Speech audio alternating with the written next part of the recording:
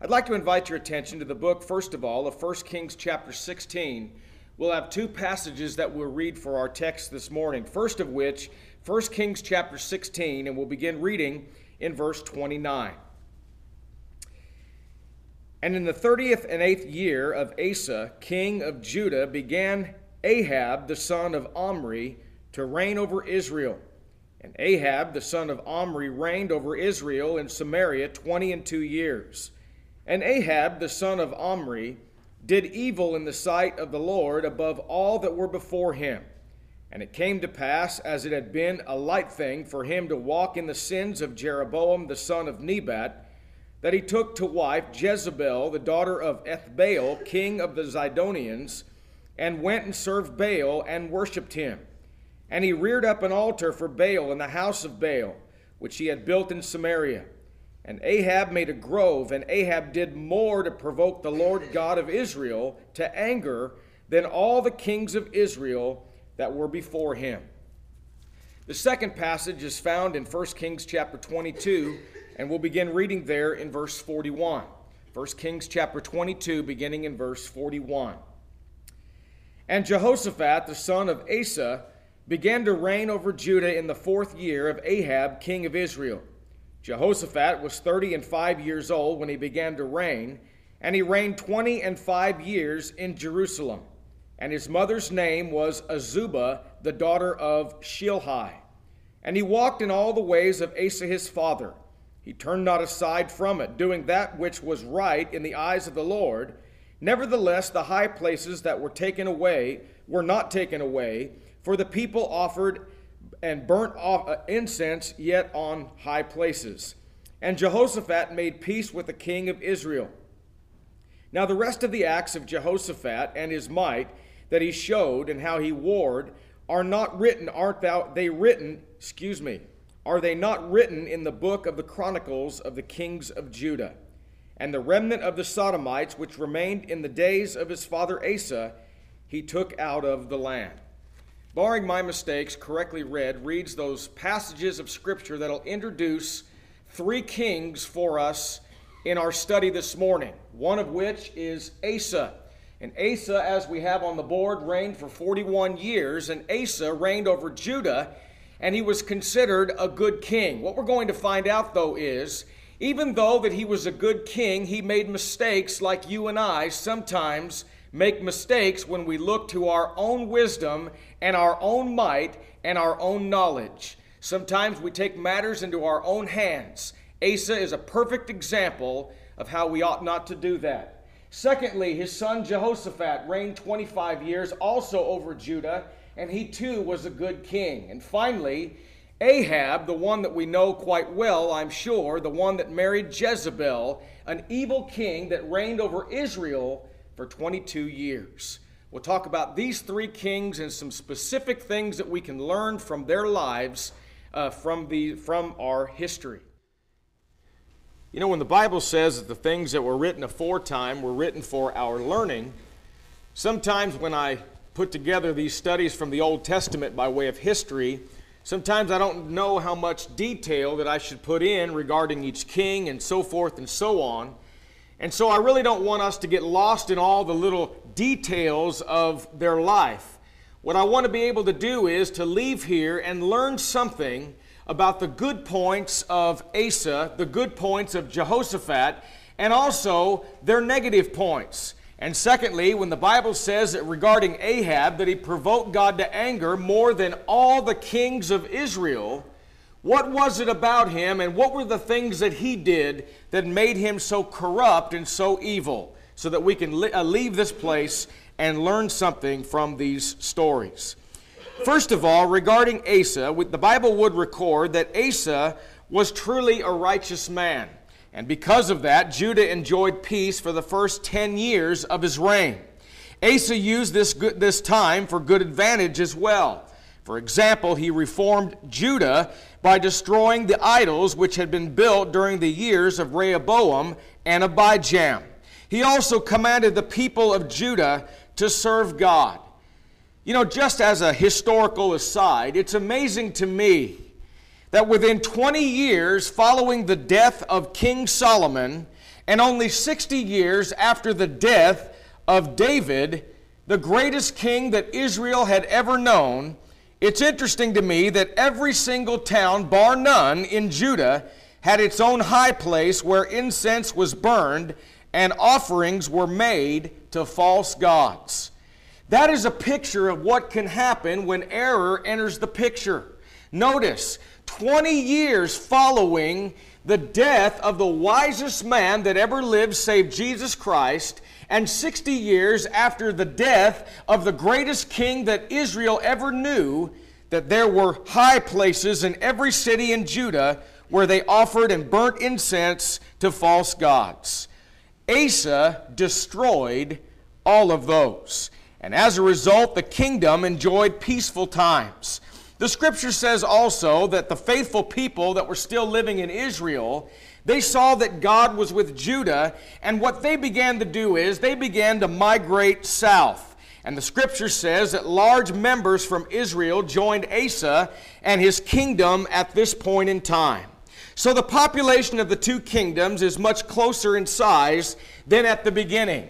You remember at the very beginning when they were split between 10 and 2 tribes, you have Israel having a greater population in the kingdom, that small kingdom, and you have quite a smaller number in Judah to the south. But because that there were still people in Israel, regardless of all of the evilness and the wickedness of the kings that reigned over Israel, there were still people in Israel that had a good heart and wanted to serve God acceptably. There were still people in Israel that were perceptive enough to see that God was with Judah, and they wanted to be among God's people. They wanted to be where God was, and they wanted to do that which was right. So they began to migrate south, and now you have the two kingdoms which were once lopsided in size, much more similar in size. Now, after 10 years of peacetime, the calm was finally broken by the invasion of a fearsome army led by Zerah, the Cushite, or also the Ethiopians. You know what's interesting about this? If there's a picture of armies that are going against one another, that are a picture of David and Goliath, it certainly would be this. You have the might, you have the power, you have the experience, you have the knowledge, you have all of that of the Ethiopians or the Cushites, and they're going to invade, led by Zerah, Judah, and you have little old Judah there, and here it is that the Bible says that they go to take their stand against the Cushites, against those mighty Ethiopians. Now, interesting. It's interesting what Asa decides to do. Asa does the only thing he can do. Asa did what we just did a moment ago. Asa found himself desperate, and Asa prayed. The Bible says that he said these words, "Lord, there is none," as one translation renders it, there's no one like you to help the weak against the mighty. We are counting on you, and in your name we have come out against this vast army. O Jehovah, you are God. But notice what he says. He says, do not let men prevail against you. The heart of Asa was still on what God wanted. Desperate times sometimes cause for us to take stock in the things that are going on around us. Sometimes we try to exhaust all of our own wisdom and knowledge and the wisdom and knowledge of all of our peers. But listen, we need in desperate times to do the only thing that's going to do us some good, and that is to do what Asa does, and Asa pours his heart out to God. Well, the Bible says that God gave Asa and his army a great victory. The Cushites were destroyed in great numbers, and they were crushed before the Lord and his forces. Shortly after these events, the prophet Azariah comes to Asa with a message from God, and this is what he said. He says, listen to me, Asa, and all Judah and Benjamin. The Lord has been with you because you have been faithful. If you continue to seek God, He will be with you. But if you turn away from God, He will turn away from you. You know, this is the same exact message that God, through Samuel, told Saul. This is exactly the same message that God, through the prophet, told David. It's the exact same message that God, through a prophet, told Solomon. Nothing has changed. You know, I'm going to tell you something. Sometimes in this life, now listen to me. I want to say something encouraging to you. Sometimes in this life, God's people grow discouraged. Sometimes we just get discouraged. You know, I realize that we have a strong number of folks that are here this morning. We do.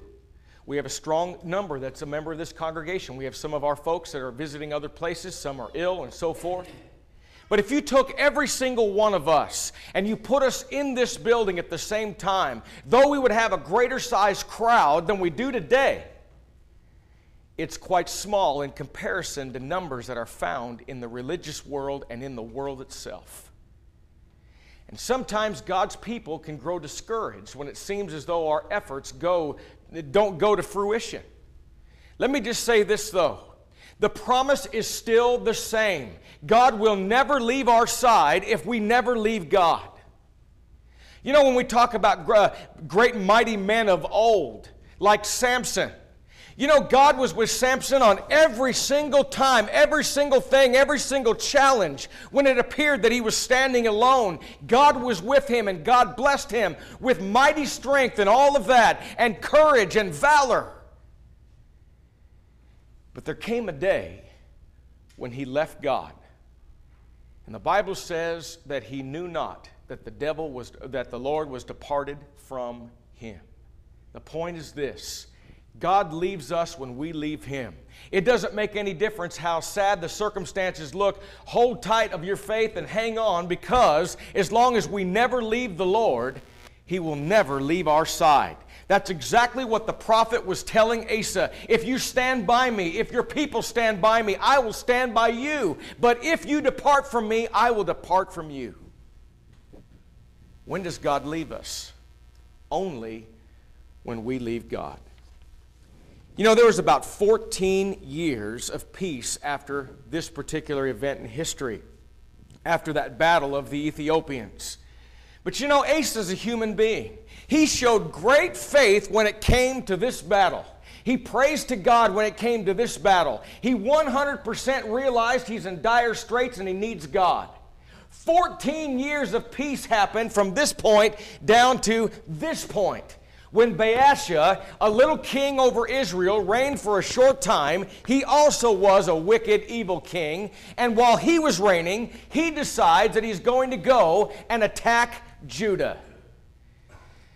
You know, I don't know why, and the Bible doesn't say, it just says the facts, but I don't know why that Asa didn't just trust in God again.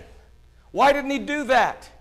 This time, he does something else. In fact, the Bible says, instead of thinking about God and asking God for God's help, he seeks after another king, a Syrian king, and he makes a deal with him on the side.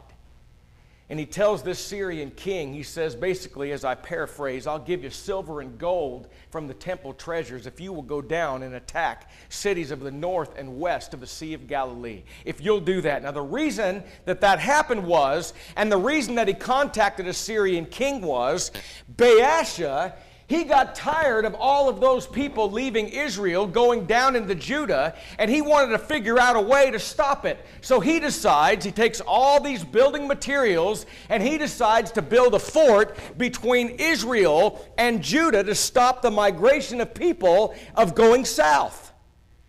Instead of trusting in God, Asa contacts Ben-Hadad, a Syrian king, and he says, you attack the cities in the north and you attack the cities in the west of the Sea of Galilee. When he does, the Bible says that Baasha has to go and defend himself. So what does he do? He takes all of his men and he leaves the fort. On the scene then comes Asa and his men, and he steals all of their building materials. And he takes those building materials and he takes it back to fortify his own cities. You know, I would imagine if you're talking about war and you're talking about from a fleshly standpoint, I would imagine you're talking about people that would admire what Asa did. But God did not admire him at all. In fact, the Bible says that he sent a prophet to him and told him this. He says, because you did not trust in me, because you trusted in a Syrian king instead of me, you have war now from now on. Can you imagine that? He was living in 14 years of peace. Before that, there was 10 years of peace. One little battle that he wins, you're talking about 24 years of peacetime. And now the prophet comes to him and says, because you didn't trust in God and you sought after a Syrian king, you've got war now from now on. Asa's so angry at the prophet, he throws him in prison. He's going to have battles now. Now, interesting, this was a righteous man. This was a good king that messed up.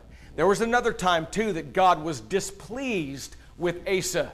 The Bible says that at some point in time, as he was elderly, I believe it was in the 38th year of his reign, I don't know all there is to know about it, but the Scripture says he had diseased feet.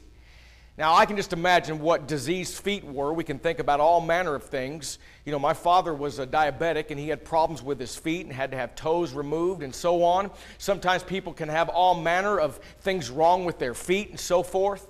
I don't know what was wrong with him. All I know is the Bible says that he had diseased feet. What does he do? What did he do that made God so angry and God so displeased? Simply this. He sought help of the physicians only and not God at all. You know, a minute ago we prayed for Sister Claretta. Now, we believe in prayer. Tomorrow, Lord willing, all goes well, she will go into surgery and have a hip replaced. All the praying in the world with nothing else to be done is not going to remove that old hip and put the new one in. You need a doctor for that. I do believe that God uses means too. And when we pray to God for someone to get better that's been sick, we pray that whatever means you choose, whatever it is. I once knew a man that thought, he said this to me one time, he says, you can't be a man of faith and believe in doctors. How absurd is that? In fact, he said this, he says, the doctors and the pharmaceutical companies are from the devil and the university and not from God. This is what he said too. He said they're all in it together. I said, how so? He said it all begins with the farmer. The farmer puts it in the ground and all of a sudden the crops come up. Then they have pesticides that have to come in, so the planes sweep in and they bomb the crops out with these pesticides, chemicals designed to specifically make you and I sick on purpose. Then what's going to happen? We grow up, we eat this stuff, we get sick, we go to the doctor. Doctor makes a whole lot of money. They're all in it together. Doctor sends us to the pharmacy, and the pharmaceutical companies give us medicine. They get the most amount of money, and they're all in it together. I'll tell you what, folks, if I get sick, or if Tanner gets sick, or Taylor, or Tina, we're going to the doctor praying the whole way. God uses means too. We pray for the doctors that they'll make the right judgments. We pray for the doctors that they'll make the right decisions. We pray for those that are caring for our loved ones when they're sick. What was the matter then with what he did? He went to the doctor. What was wrong is the Bible says he ignored God in doing so. He took God completely out of the picture and he trusted in the physicians only. And God was not pleased.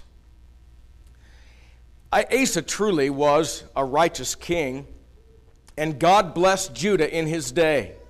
Yet he was rebuked on occasion for not relying upon God as he should have. He didn't turn away from God to serve idols, but he did not rely on him in all the circumstances in his life like he should have done. You and I can learn lessons from this story, the story of Asa. We can learn lessons because sometimes we do that too. Sometimes things look dire. Sometimes things look difficult. What do? We fret about those things. We worry about those things. We talk to each other about those things. And we fail to talk to the one that can help.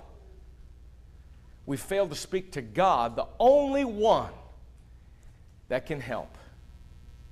Somebody said one time that prayer is like a well who some people stand, draw, and drink, and others stand and die of thirst.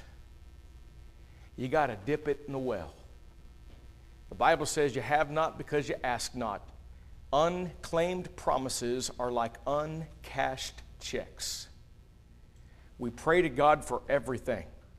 We pray to God for everything that we have. We rely upon God for whatever means He chooses to help us, and then we roll up our sleeves and do our part. That's how we get through this. I'm going to tell you something. We can get through anything in the world if we have God and each other. That is truly a fact. Asa reigned for 41 years. He died and he was buried, the Bible says, in the city of David. The people came and burned an enormous quantity of spices and blended perfumes in his honor. This was truly a great man, and the people loved him because of his service and devotion to God. So then on the scene now comes another king, his son, by the name of Jehoshaphat. His reign was 25 years. He also was considered a good king. He was truly a righteous man too. He followed in the ways of his father Asa. He continued the reforms that his father had begun. He removed the male shrine prostitutes, or the King James Version says he removed the sodomites that had reappeared in the land during his father's last years. What was the problem? The problem was the people were not completely and thoroughly devoted to God. That sounds familiar. Sometimes we as God's people aren't truly, thoroughly, and completely devoted to God. When Jehoshaphat was on the throne, he recognized that fact. He recognized that people were not totally devoted to God. There does come a time, though, when we have to rise up and walk. Little Claire was born not long ago. It's cute. We're sitting there and her mother is holding her and caring for her, and we'll walk out of this building carrying her. That's all natural. We like all that because that's the way it needs to be. But there comes a time when she has to rise up and walk on her own. There comes a time when you have to make the determined resolve, I'm going to be devoted to God for the rest of my life. I'm going to be a member of the Lord's church, and I'm not going to fall, and I'm not going to give up, and I'm not going to quit. In fact, I don't have any other plans for the rest of my life than to be a Christian. I think we have to make that determined resolve in our life. The question is, how is somebody today truly devoted to God? How do we demonstrate that? Sometimes people would say, well, it's when you talk about God in a favorable way, or it's when you feel good in your heart about spiritual things. These are wonderful things, and these are byproducts. That's true. But the way that we demonstrate our devotedness to God is in our service to God. That's how we demonstrate how we are devoted to God. By our attendance of services, by our study of God's Word, by our visiting the sick, by our encouraging one another, by us growing in the faith. There were three things that Jehoshaphat did that was noteworthy. One, he strengthened his kingdom. Edom was under the control of Judah at this time, and the Bible says that a deputy administered the territory of Edom for Jehoshaphat. Jehoshaphat stationed his troops in garrisons throughout the land of Judah and in certain cities of Ephraim, which Asa had taken from Israel. But the main point was this: Jehoshaphat sought the Lord instead of Baal. So God strengthened his hand, and he brought him riches, and he brought him honor, and he brought him all of those things in abundance. You know, because that's not what he was after. Remember when Solomon prayed? Solomon was led away. We'll touch on that in just a moment, just briefly.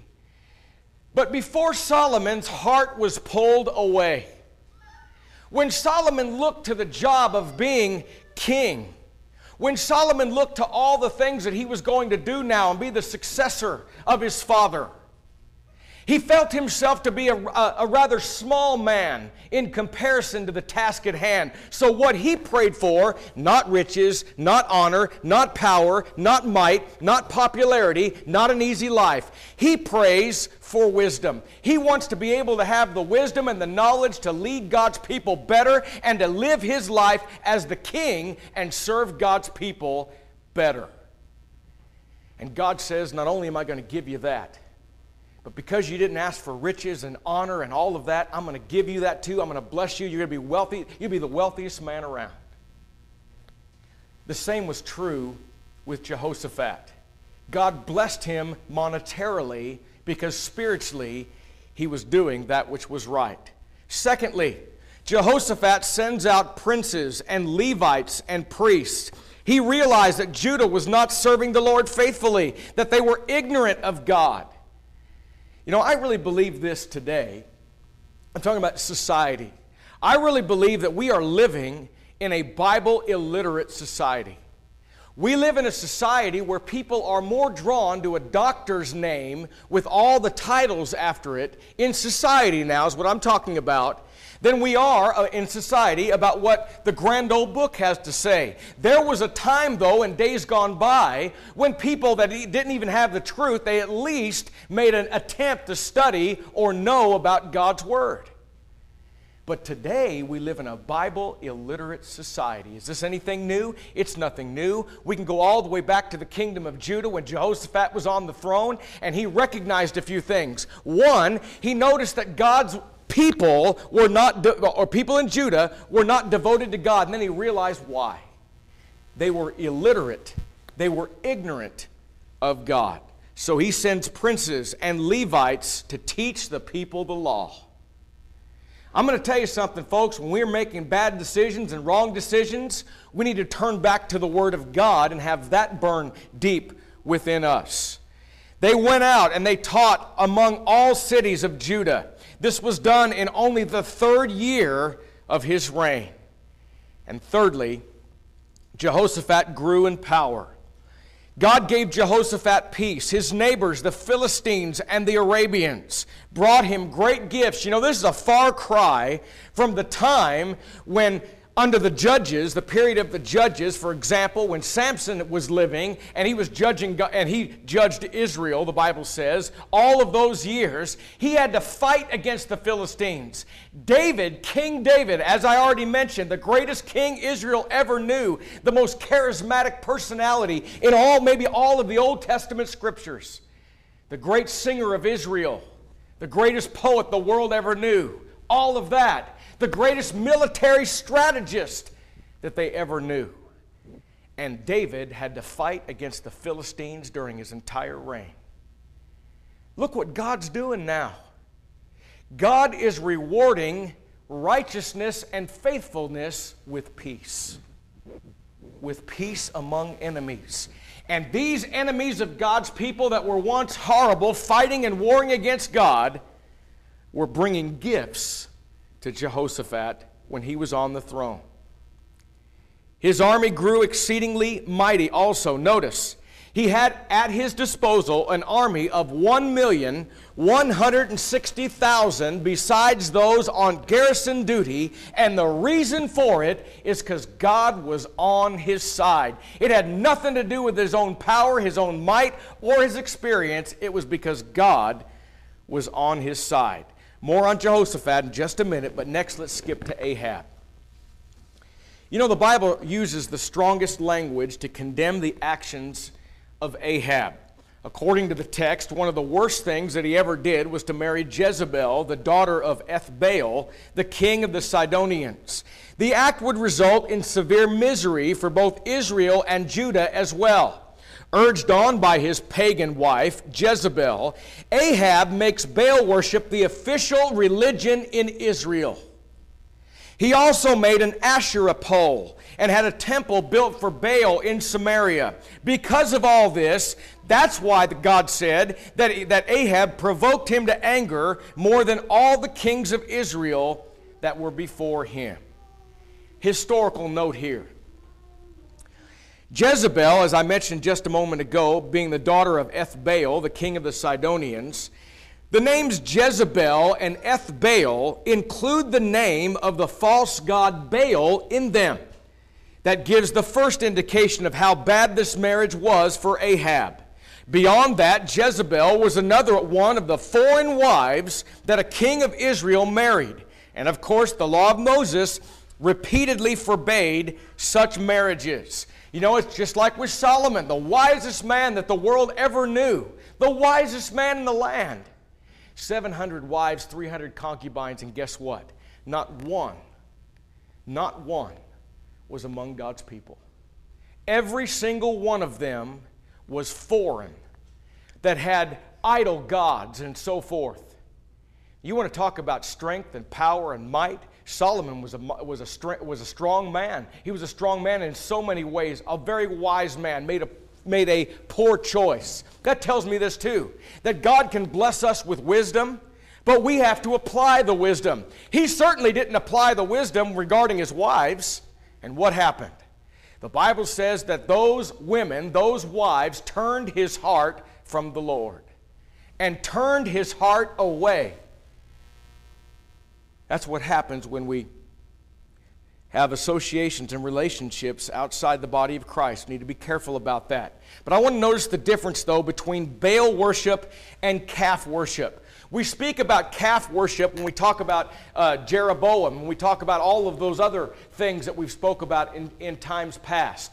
What makes Ahab worse regarding the worship of Baal? What is the worship of Baal? What did they actually do? Who was this god? Well, there's a difference between Baal worship and calf worship. Both, though, did include idols. Baal worship, though, was worse in its consequences because the rituals involved in the worship were far more degrading. Baal, get this, and Asherah were gods of fertility. So the sin of fornication was part of their ritual in worship. The priest and the priestesses were male and female prostitutes. The morals of the people would plummet to the very depths when they would turn to Baal worship. Now, calf worship, on the other hand, now it was wrong and God did not accept it, but golden calves were theoretically representative of God. They still had their priest whose function was to offer animals on the altar. They still had their feast days and special occasions, similar to those found in the law of Moses. But God did not accept the worship of golden calves either, but the worship was not as destructive to the morals of the people that were involved. This is but a small picture of the kind of king that Ahab was. I told you I was going to mention Jehoshaphat again. Now we're going to tie together a very poor choice. So far, we're finding good things being spoken about Jehoshaphat and wise things being spoken about this king. All of a sudden now, as these kingdoms were closer in size in terms of its population, you have Jehoshaphat on the throne in Judah, you have Ahab on the throne over Israel, and even though that they didn't have a whole lot of active wars and battle between them, on this particular occasion of history, we find that Ahab and Jehoshaphat form a bond of peace. They form a bond of peace. This is the first time since the kingdoms had separated that official peace was to be made between them, even though there was very little open warfare. At first glance, this would seem to be a good move for the kingdoms. We would think that any time that you're going to have a time of peace, wouldn't that be great? No, not at all. It was not. Look at the contrast between these two little kingdoms. One, none of the kings that Judah had up until this point were extremely wicked. In fact, none of the kings of Judah had ever tried to discourage faithfulness of those who wanted to worship God correctly, even when they were doing that which was not correct.